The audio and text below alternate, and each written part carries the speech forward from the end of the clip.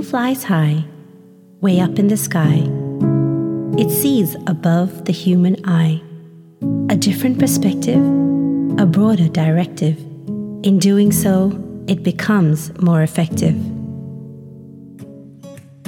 Welcome to The Legal Eagle, a podcast where I examine aspects of the law that I'm passionate about. I'm your host, Sarah May Thomas, and my aim is to have conversations that will empower both professionals and the everyday person on the street. Hi everyone, and welcome back to another episode of The Legal Eagle. Today we're shining the spotlight on a company called Legistify, and it's part of our series on law tech. So we've been interviewing different people in the law tech space around the world. And today we have Akshat Singhal, who joins us from India.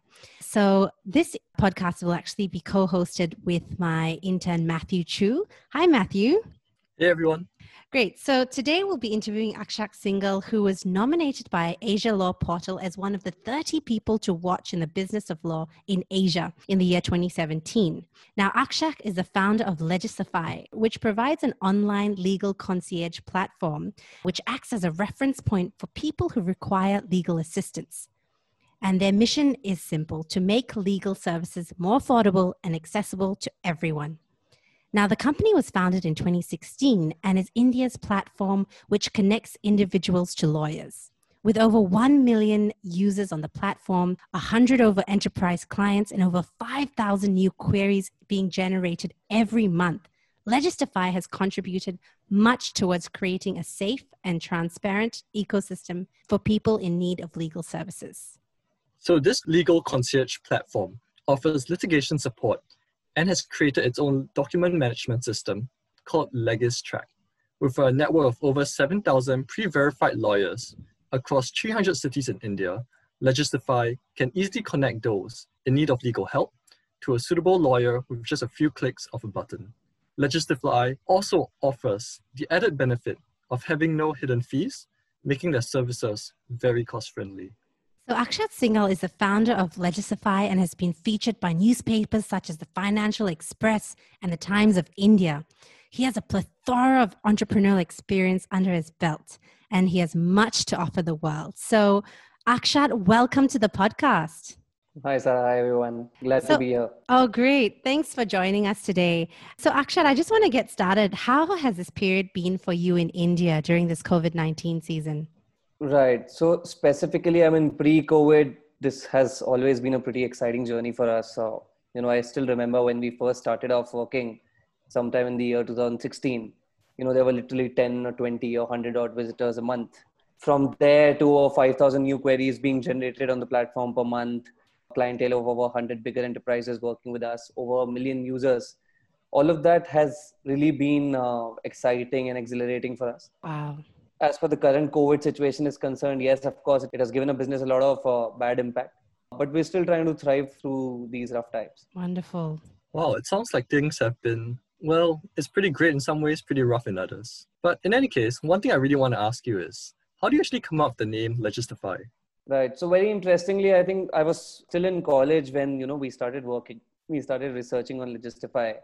And we initially, the idea was to make the entire process of choosing a lawyer or getting legal help, the rationale behind getting right sort of legal advisory. We wanted to make the entire process very legit for the end user. And we also wanted sort of a catchy name behind this so that people would remember us for a longer period of time. So we came up with a couple of words, and that's how we ran it through a list of our potential users. And somehow Legistify, struck good vibes with everyone. And that's how we picked up the name. Wow. It's a very catchy phrase. So it reminds me of Spotify almost. But yeah, I wanted to ask you, what was the inspiration behind coming up with a platform like this? Like, how did you come to a place where you decided, this is the platform that I want to create in the legal sector? Right. So essentially, two major things sort of, provoked me to actually get this started. One was I come in from a small business family in the parts of Rajasthan, from Rajasthan. And the business side of things, building something on my own has always sort of interested me. That was one of the first key drivers for me to actually try and do something on my own. The second reason was, while I was in my second year of college, I started working with a couple of other folks on a different startup. That's when we realized that we were sort of looking around for the right sort of legal advisory to structure the business properly, or to get some sort of help in terms of, getting our money recovered and stuff. And the entire, set of thoughts. Wow, that's really fascinating. You really did your homework when it came to finding out the research you had to do to come up with the idea of Legistify. So something interesting I actually read about you is that you studied civil engineering in college, but you ended up delving into the legal sector. How did that happen? Right. So I believe the transition, I would not call it a transition. This has been quite interesting. So having worked in the field for quite some time, I would say that there are two sides of the problems which needs, some sort of intervention, some sorts of problem solving techniques.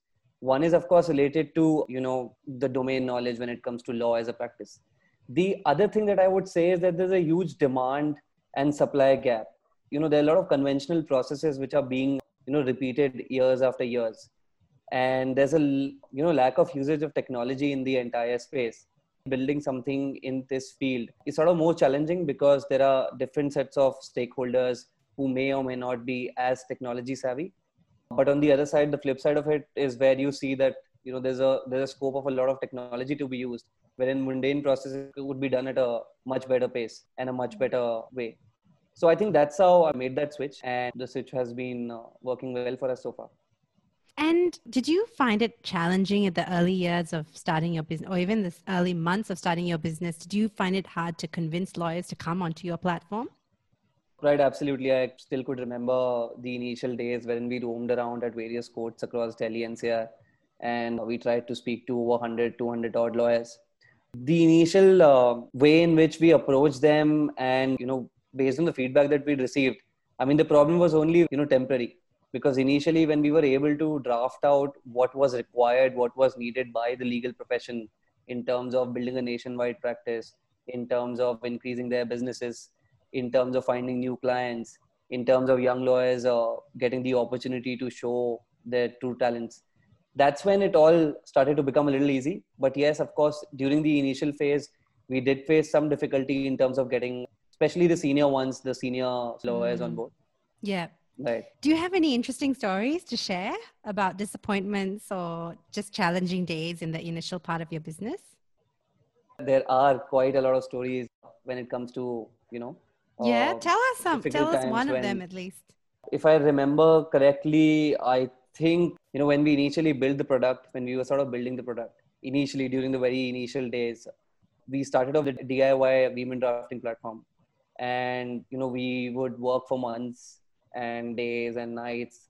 And, once we finally launched the product, within the first 24 hours, which is, I mean, we saw a lot of traction, and that crashed the entire website. So I still remember waking up for 2 straight days because we couldn't, that crashed the product primarily because there were certain errors that we didn't test before. And the response was quite overwhelming. Yeah. So of course, there are both sides of the coin if you look at it. But I mean, that was kind of disappointing, the entire crash at the very first launch. But I mean, thankfully, something like this has not happened with us since the last 3.5 years or so.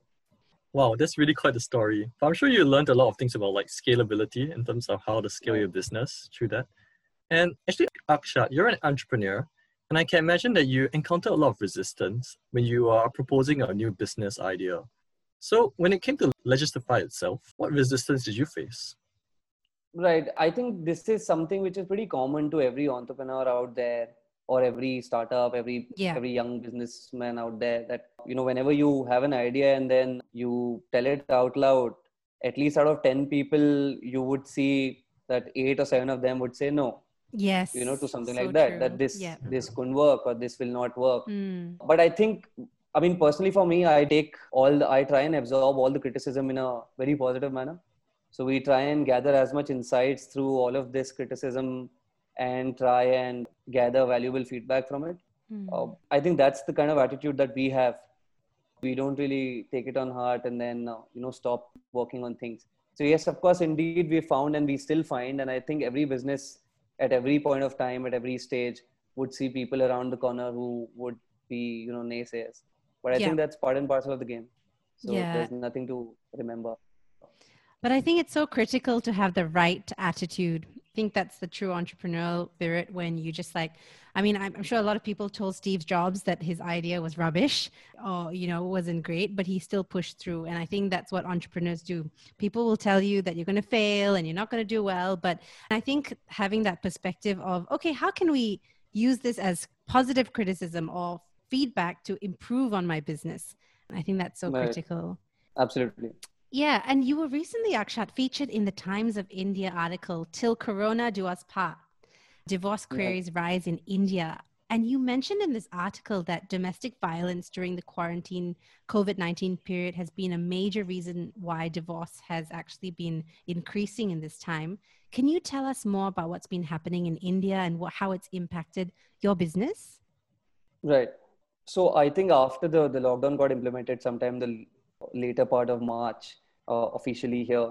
And since then, as a platform, I mean, of course, before that also as a platform, divorce or matrimonial issues have been one of the niche areas that we've been working on, because the platform, as a matter of fact, provides a lot of advantages for specifically for aggrieved women, who are looking around for legal advice cross borders, or who are looking around specifically for like an experienced, let's say a female lawyer, to give them the right sort of legal advice for such matters which generally carry a lot of stigma around them. So I think post COVID, one of the major things that we personally witnessed on the platform was that the number of such queries shot up. And that's when we tried to identify the possible reasons behind it. We spoke to, all these people who were sort of dropping all these queries on the platform. And that's when we realized that, due to the lockdown, there's of course a lot of uncertainty, not just in India, but across the world. And a lot of people are losing out their jobs. A lot of people are forced to stay back at home. There are a lot of salary cuts. There are a lot of uncertainties around if you'll be able to make this much amount of money or not, if you would be, other than the health aspect. Yeah. So I think that's what triggered a lot of tension within the Indian households. And that's what has been one of the major causes that we personally saw on the platform, that that rose the entire amount of such issues with us. Yeah. Right, so thanks for explaining your insight. That's very unfortunate about all the divorces, but at least we have a better understanding of what happens at home. So perhaps next you can tell us, how has the COVID-19 crisis affected your business itself? Right. So as you already know that we work with over 100 enterprises and mid-market companies, and I'm sure everyone's aware the kind of impact the entire COVID scenario has brought on various kind of businesses. So we had, of course, there are certain brackets in which we've divided our set of customer base in terms of the impact on their business, because these are the customers. I mean, it's the impact that they receive on their business that would, directly impact our business. So, that works on a network effect kind of a situation. So we have clients from, the aviation space. We have clients from the hospitality space. We have clients from the logistics space. We've also got clients from the e-commerce space, banking, insurance, and a lot of other areas. So, I mean, initially it was quite bad for everyone. I mean, the initial 1 month, I believe everyone was trying to acclimatize themselves with respect to the entire scenario, with respect to everyone being forced to work from home, with respect to, things being shut. I think post that, things have now started to look a little brighter in terms of certain industries bouncing back. So there are certain industries wherein we are seeing a V-shaped recovery. There's e-commerce, there's banking, insurance, a couple of areas wherein we personally as a platform are seeing some trend towards a V-shaped recovery. So overall, yes, the business has been impacted to over 50% of previous numbers, but I mean, we're positive that within the next 3 to 6 months, it should bounce back to pre-COVID levels. That's great. One of the interesting things that I would want to add here is that the only good thing that, has probably come out of this situation for us, or maybe for, the entire legal fraternity, is that a lot of lawyers, a lot of legal professionals have now started to value using technology and technology powered solutions. Yes, Because absolutely. everyone's working from home. Yes. So I believe that is something that would, shape up the entire fraternity in a better manner. Yes, so true. I mean, someone was telling me like we've advanced in 2 years. What has happened in 2 months? Because law firms in Singapore traditionally are paper law firms. They have paper files and Arch folders. They don't really invest in Right. document management systems. But because of this COVID-19 season, they've had to invest in document management Right. systems. They've had to go paperless, and that's expedited the growth there. So that's a really good point. I think it's happened globally for everyone. So that's great, Akshat.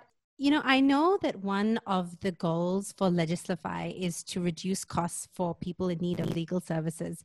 How effective is your platform Right. in doing that? Right. So, I mean, this is something that, we've been doing for over 2 years now. And this happens to be, or we try and build this as one of the major USPs on the platform. We try and get in a lot of standardization in terms of the pricing on the platform. Now, this is something that we believe, would be really helpful for everyone because we try and get the prices down to, I mean, specifically in India, or I would say, anywhere across the globe, you would see various lawyers charging various sort of fees for the Yes. same kind of work. Yes. Now, at one point of time, I completely agree that, someone with a higher skill set or someone with a higher experience would certainly charge you more because, it's the kind of service and which is something not quite objectively defined. Yeah. But at the same time, I mean, we target, certain niche areas, certain niche legal matters, wherein the processes are pretty standard, wherein with a little bit of technological efficiency or with a little bit of other process driven, operational driven efficiency. So you could not just save on the time, but you could also save on a lot of cost. So, that's exactly how we as a platform try and function. There's a legal consultation option on the platform wherein we've tried to standardize pricing for over 80% of the registered lawyers on the platform. There are over 150 odd services that we offer to our clients. Wow. Prices for all of them are pretty standardized, right? So whether it would be, let's say, a trademark registration to filing a consumer complaint across any district forum, so on and so forth. So this is something that we're trying to do. And it would, of course, certainly take more time for us to be able to cover a larger gambit of services. But with whatever we could have achieved, the proposition seems pretty interesting right now. Yeah. Yeah, wow. It definitely sounds like a work in progress, but so far I think you're doing an incredible job. So apart Thank you. from providing a service which connects clients to lawyers, how else would Legislify utilize technology or artificial intelligence on the platform? Right. I mean, the entire idea behind Legistify, we're a technology-enabled marketplace, right? So there's nothing which moves around without the intervention of technology, running it. So when it comes to the simplest or the basic services wherein the user is coming onto the platform and is looking around for the right sort of subject matter legal expert to fight their case or consult them on something, we've got a lawyer insight section which uses machine learning to actually tag in all the cases that a lawyer would have fought in his or her lifetime. Wow. On the basis of that, we've created over 15 metrics of performances which gets updated on a regular basis. So metrics like average time disposal, the kind of courts that the lawyer goes to, the average hearing that the lawyer attends, the kind of cases that the lawyer is good at, right? The average congestion rate that the lawyer has in terms of the cases that is ongoing with him. This is where we start using the technology. We, as a company, as an organization, we're trying to look into adding technology at each and every step of the chain. So when it comes to discovery, this is where it starts in terms of the usage of technology. Now, the bigger use case for building this technology is something that we're currently working on, which is a part of our tool that you had mentioned, which is called Legistrack. So Legistrack is an enterprise legal management solution, a cloud-based legal management solution, which has got various modules covering litigation, IPR, legal notices, contracts, and documents. So we're building on something which we like to call as a case predictor tool, which would really help predict anyone the outcome of a particular matter, the possible outcome of the particular using the previous historical data present.